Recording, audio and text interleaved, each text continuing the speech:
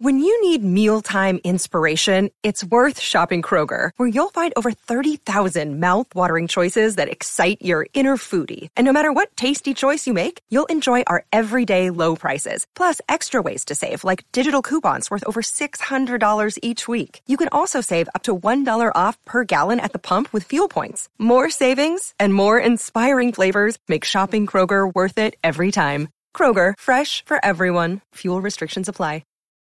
Hello and welcome back to the Space News by SpaceIndustryNews.com. My name is Will.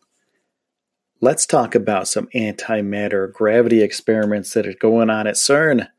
And let's talk about some SpaceX Starman Tesla guys that are flying out past Mars right now.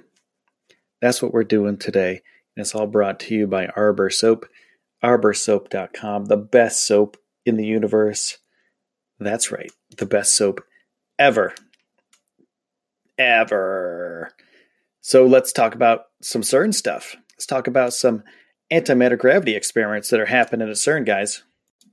So when you're in high school, you can release two objects of different masses in the absence of friction forces, and they fall down at the same rate in Earth's gravity. But what we don't know, what we haven't learned, because it hasn't been directly measured in experiments, is whether antimatter falls down at the same rate as ordinary matter, or if it might behave differently. Now, there's two new experiments at CERN, Alpha G and G-bar, and they've now started their journey towards answering this crazy question. Now, you may be wondering what Alpha G and G-bar are. Now, alpha-G, capital Alpha, lowercase g, is very similar to the Alpha experiment, which makes neutral antihydrogen atoms by taking antiprotons from the antiproton decelerator and binding them with positrons. Sorry, this stuff is hard, man. Think about this. Positrons from a sodium-22 source. It's hard to read this stuff. I'm reading this off my other monitor. It's hard to read this stuff, so just kind of bear with me here. And then Alpha confines the resulting neutral antihydrogen atoms in a magnetic trap and shines laser light or microwaves onto them to measure their internal structure. The Alpha G experiment has the same type of apparatus for making and trapping anti-atoms, except that it is oriented vertically. And with this vertical setup, researchers can precisely measure the vertical positions at which the antihydrogen atoms annihilate with normal matter once they switch off the trap's magnetic field and the atoms are under the sole influence of gravity. The values of these positions will allow them to measure the effect of gravity on the anti-atoms. Whew, that's a lot of stuff. Okay, so just hold on. We're almost there. Now, the G-bar, capital G-B-A-R experiment, also located in the ADHAL, takes a different track. It plans to use antiprotons supplied by the ALITA deceleration ring and positrons produced by a small linear accelerator to make antihydrogen ions consisting of one antiproton and two positrons. And after trapping the antihydrogen ions and chilling them to an ultra-low temperature, that's about 10 microkelvin, super, super cold, it will use laser light to strip them of one positron, turning them into neutral antiatoms. And at this point, the neutral antiatoms will be released from the trap and allowed to fall from a height of 20 centimeters, during which the researchers will monitor their behavior. Is it going to do something crazy? Is it going to do something spooky? Nobody knows. We've never done this before. And so these guys have worked around the clock, guys and gals, ladies and gentlemen, folks.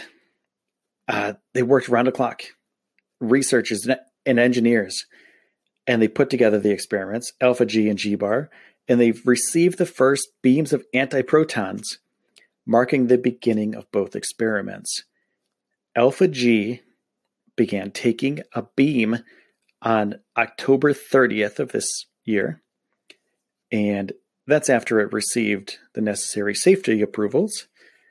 And Alina sent its first beam to G-Bar on 20th of July of this year. And since then, the decelerator and G-Bar researchers have been trying to perfect the delivery of the beam. They've been fine-tuning this sucker.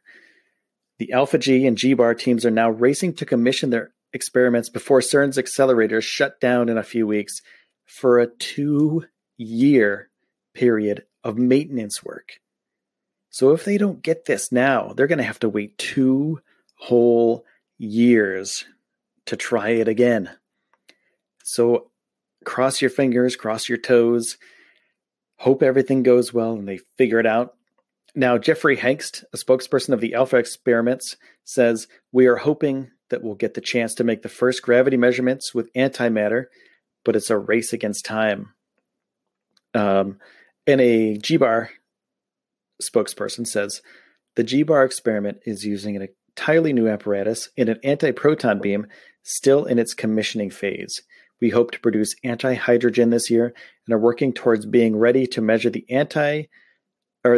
gravitational effects on antimatter when the antiprotons are back in 2021. Whew, so these guys are going crazy right now. They don't have much time to do this. They're up against the clock. They got a couple weeks to figure this out. This could be mind-melting. This could be crazy. This could open up so many new doors. This has never been done before. And these folks are working around the clock to try to get this done. This is crunch time. And hopefully, hopefully they figure it out. Hopefully they do enough science in that amount of time and they get the right measurements that they can produce a result that, could possibly change everything. Now, it's discovering any difference between the behavior of antimatter and matter in connection with gravity could point to a quantum theory of gravity and perhaps cast light on why the universe seems to be made of matter rather than antimatter. So this could unlock so many secrets. This is possibly the beginning of so many things, so many achievements in science and engineering to be unlocked. So let's all send them positive vibes because we want to see this stuff too. They got a couple weeks to do this. This was released on the 11th. I'm sorry. When was this released? November 2nd. That was 2 days ago. 11/2. So they got a couple weeks from now, man. So they're up against the clock. Let's just wish them well, and that's all we can do at this point. The Alpha experiment and the G-Bar experiment. Hope it goes well, guys and girls, folks. Hope you figure it out. That would be really amazing to unlock some more mysteries of the universe. But it's going to unlock so many more questions. Where is this going to lead? Nobody knows. It's never been done before. So hopefully they figure it out. Now, let's move on to Teslas in space, floating around near Mars.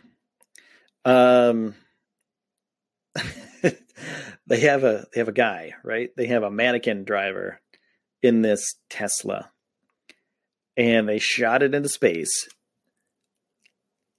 just as a test to see if they could carry some cargo. And also, it's just cool to launch a car into space. Just think about that. They launched it in February, and it made it beyond the orbit of Mars the 2nd of November. A spokesperson wrote on a tweet, "The Starman's current location, next stop, the restaurant at the end of the universe," along with an orbit diagram. So the diagram shows Earth, Venus, Mercury, the Sun, and on the outer edge, Mars, and even further out than that, in a red circle, Starman. He made it. He made it past Mars. The second sentence of the tweet is a nod to the late, great Douglas Adams. The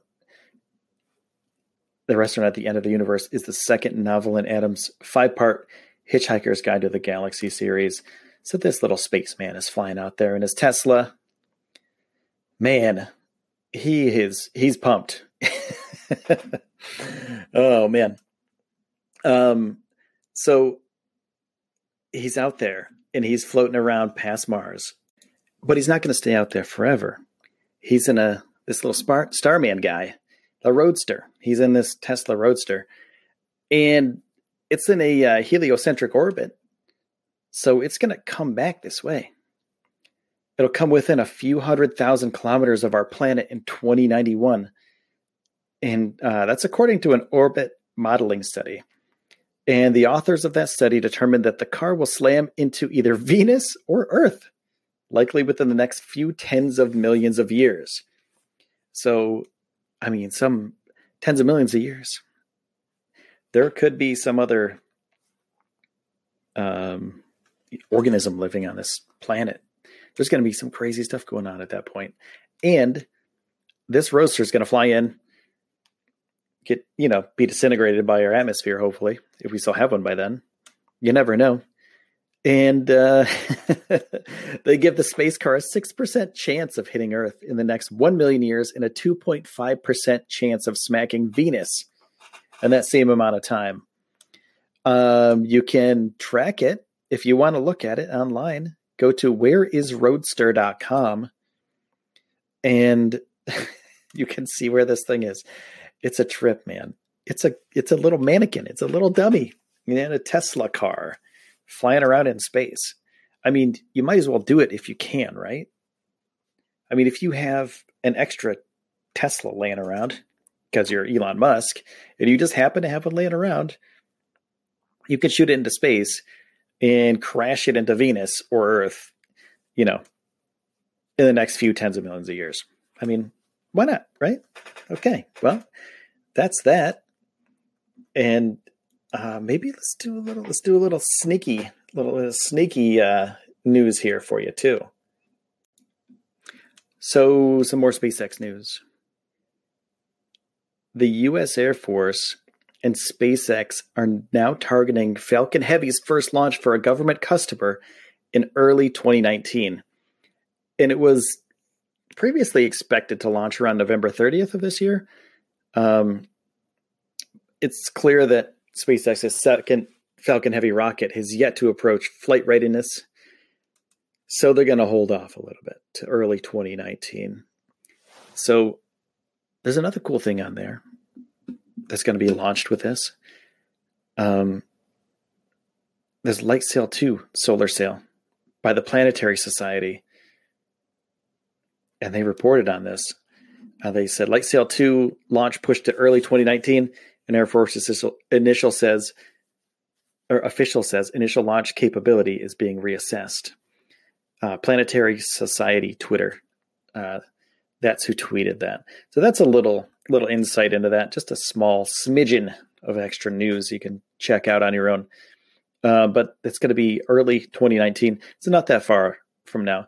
And then the LightSail 2 is going out there by the Planetary Society. All sorts of cool stuff going on with that. That's like the base model for future sailing techniques in space. So instead of a rocket thruster, instead of some sort of a propellant, right? You use the sun to bounce off this sail and push you forward, basically. The sun's rays bounce off this sail, it pushes you forward. So it's unlimited until you run out of the sun's rays, of course. Power for this thing. So you don't need any sort of propellant. It's all out there anyway. We have the sun. So that's what that thing is going to be doing. So hopefully, get some more information at theplanetarysociety.org. And yeah, that's about it for that one. That was the sneaky secondary news we had going on. A couple extra minutes of news there for you guys. And there's going to be way more news this week coming in hot. I've had had my eye on a few things that either got, not really leaked, but I've been told about. There's going to be some pretty cool stuff happening in the next week or two. So stay tuned. Every morning I do these podcasts. So make sure to subscribe to it. Make sure, if you can, please leave a review for it. It really helps a lot. And, we can make more of these things. The more reviews we get, the more stars we get, basically, because I just do this for fun. I do this for everybody that enjoys science and enjoys astronomy and enjoys space. So that's the reason I do this stuff. But I want to say thank you to everybody who supported us throughout the mission here. And I hope to see you guys soon. See you tomorrow morning. And this is Will signing off for the Space News. Have a good night and a good day. Or whenever you listen to this, have a good whatever, wherever you are in your day. All right, sign it off. It's Will. Thanks, guys.